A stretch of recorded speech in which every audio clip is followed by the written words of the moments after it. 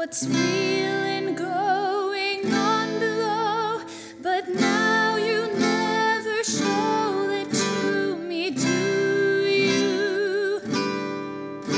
But remember when I moved in you, the holy dove was moving too, and every breath we drew was hallelujah, hallelujah, hallelujah,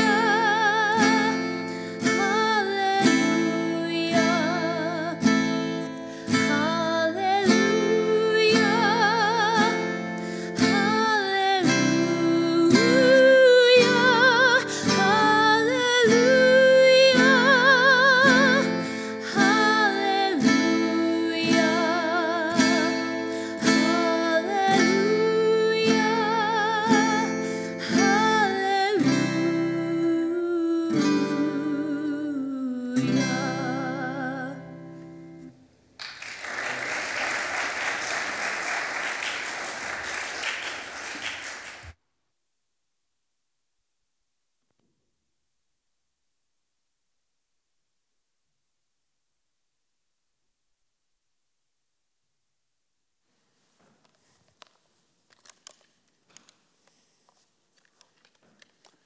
Perfect. Thank you so much.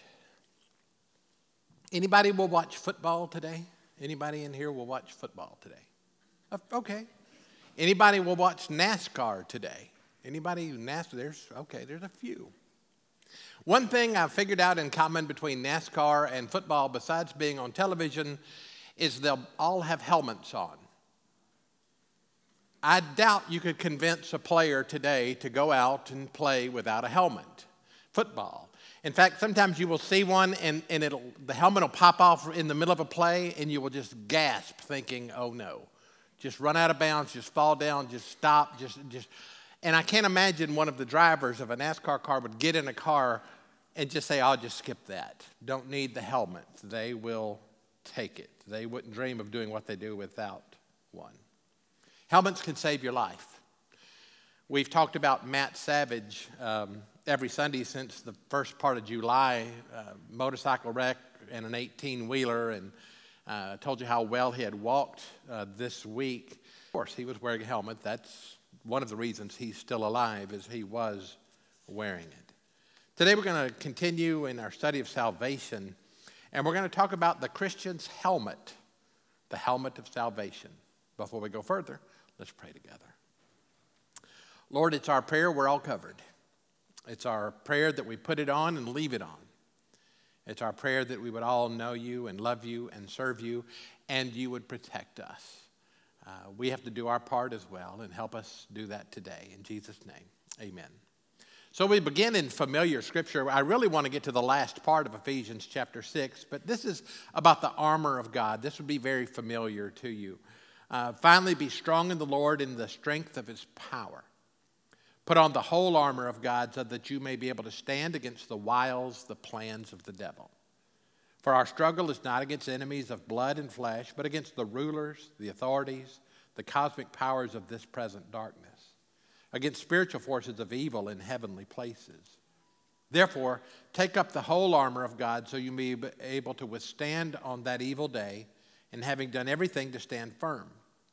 Stand therefore, fasten the belt of truth around your waist. Put on the breastplate of righteousness. As shoes for your feet, put on whatever will make you ready to proclaim the gospel of peace. With all these, take the shield of faith with which you will be able to quench the flaming arrows of the evil one. In verse 17, take the helmet of salvation and the sword of the Spirit, which is the word of God. These verses are for Christians. They tell us how to be strong. They tell us how to be good soldiers. And it's likely as Paul writes these and he goes through about the shoes and the belt and the breastplate and all of that, it's likely as he's writing this, he's inside of a Roman soldier. He's in jail in Rome as he writes this letter, and all of these parts of the soldier's uniform had to attract his attention, and the Holy Spirit uses them for him to convey a message, but that helmet really had to catch his attention. The Roman soldier's helmet, and there's one kind of a facsimile on the front of the bulletin, which might not be too far off from what archaeologists and historians tell us. It was very functional. It would save your life, but it was also very flamboyant and very ornate. All sorts of engravings would be on this helmet, and it was a piece of beautiful artwork. And then there would be feathers that would come out the top, or horsehair that would come out the top that stand straight up. And if it was used for a ceremony or something, sometimes those decorations would come down and go and flow down the soldier's back. And so Paul writes about the armor of God, and the helmet is a must. So for us today, and what it means to us about our salvation. The helmet of salvation protects our minds from the attack of the enemy, because we're constantly under attack. There's a battle for our minds. Some of you know I quit watching television a few months ago, and one of the best parts I've just figured out recently about quitting, I did not see any campaign commercials. I never saw the first one. Were they on this year?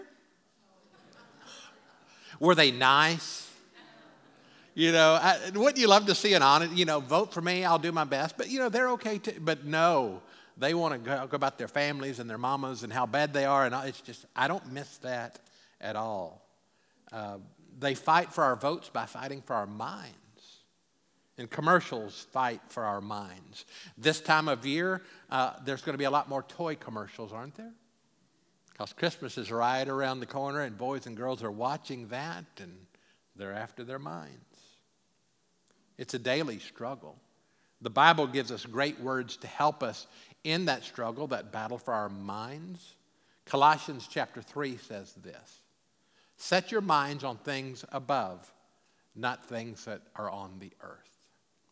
Isaiah 26:3 says this. I love this one. You will keep him in perfect peace whose mind is stayed on you because he trusts in you. But the mind is stayed on God. And we see this warning that involves the mind in 1 Peter 5:8. Discipline yourselves. Keep alert. Like a roaring lion, your adversary, the devil, prowls around looking for someone to devour. And so in that battle, our mind is always under attack. Satan would love to cause us to forget our salvation. Just forget about it. If he can't do that, he would love to cause us to doubt our salvation. And if he can't do that, he would really love to cause us to limit our salvation, to get to the point that all we think about is one day we'll go to heaven and it doesn't matter how we live on this earth. He messes with our head if we're not protected. And so daily, we have to put on that helmet for protection. Growing up, as you left your parents' house, did you ever remember hearing them say something like, remember whose you are? You ever done that to them? Has your mom ever done that to you? Remember whose you are? Yeah, I heard that a lot. Anybody else hear that? Yeah.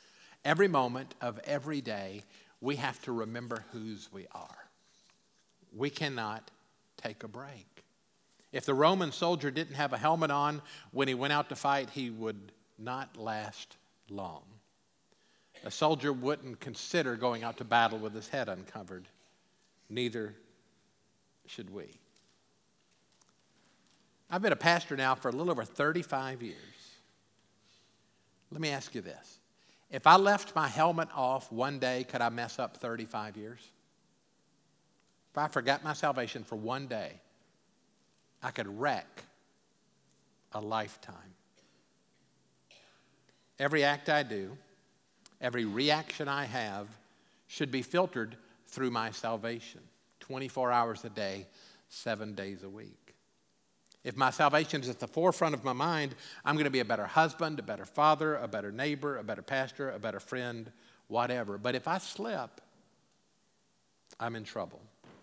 And we slip for all sorts of reasons if we're not careful. This is a funny illustration because it's been 18, almost 19 years ago. Remember Y2K?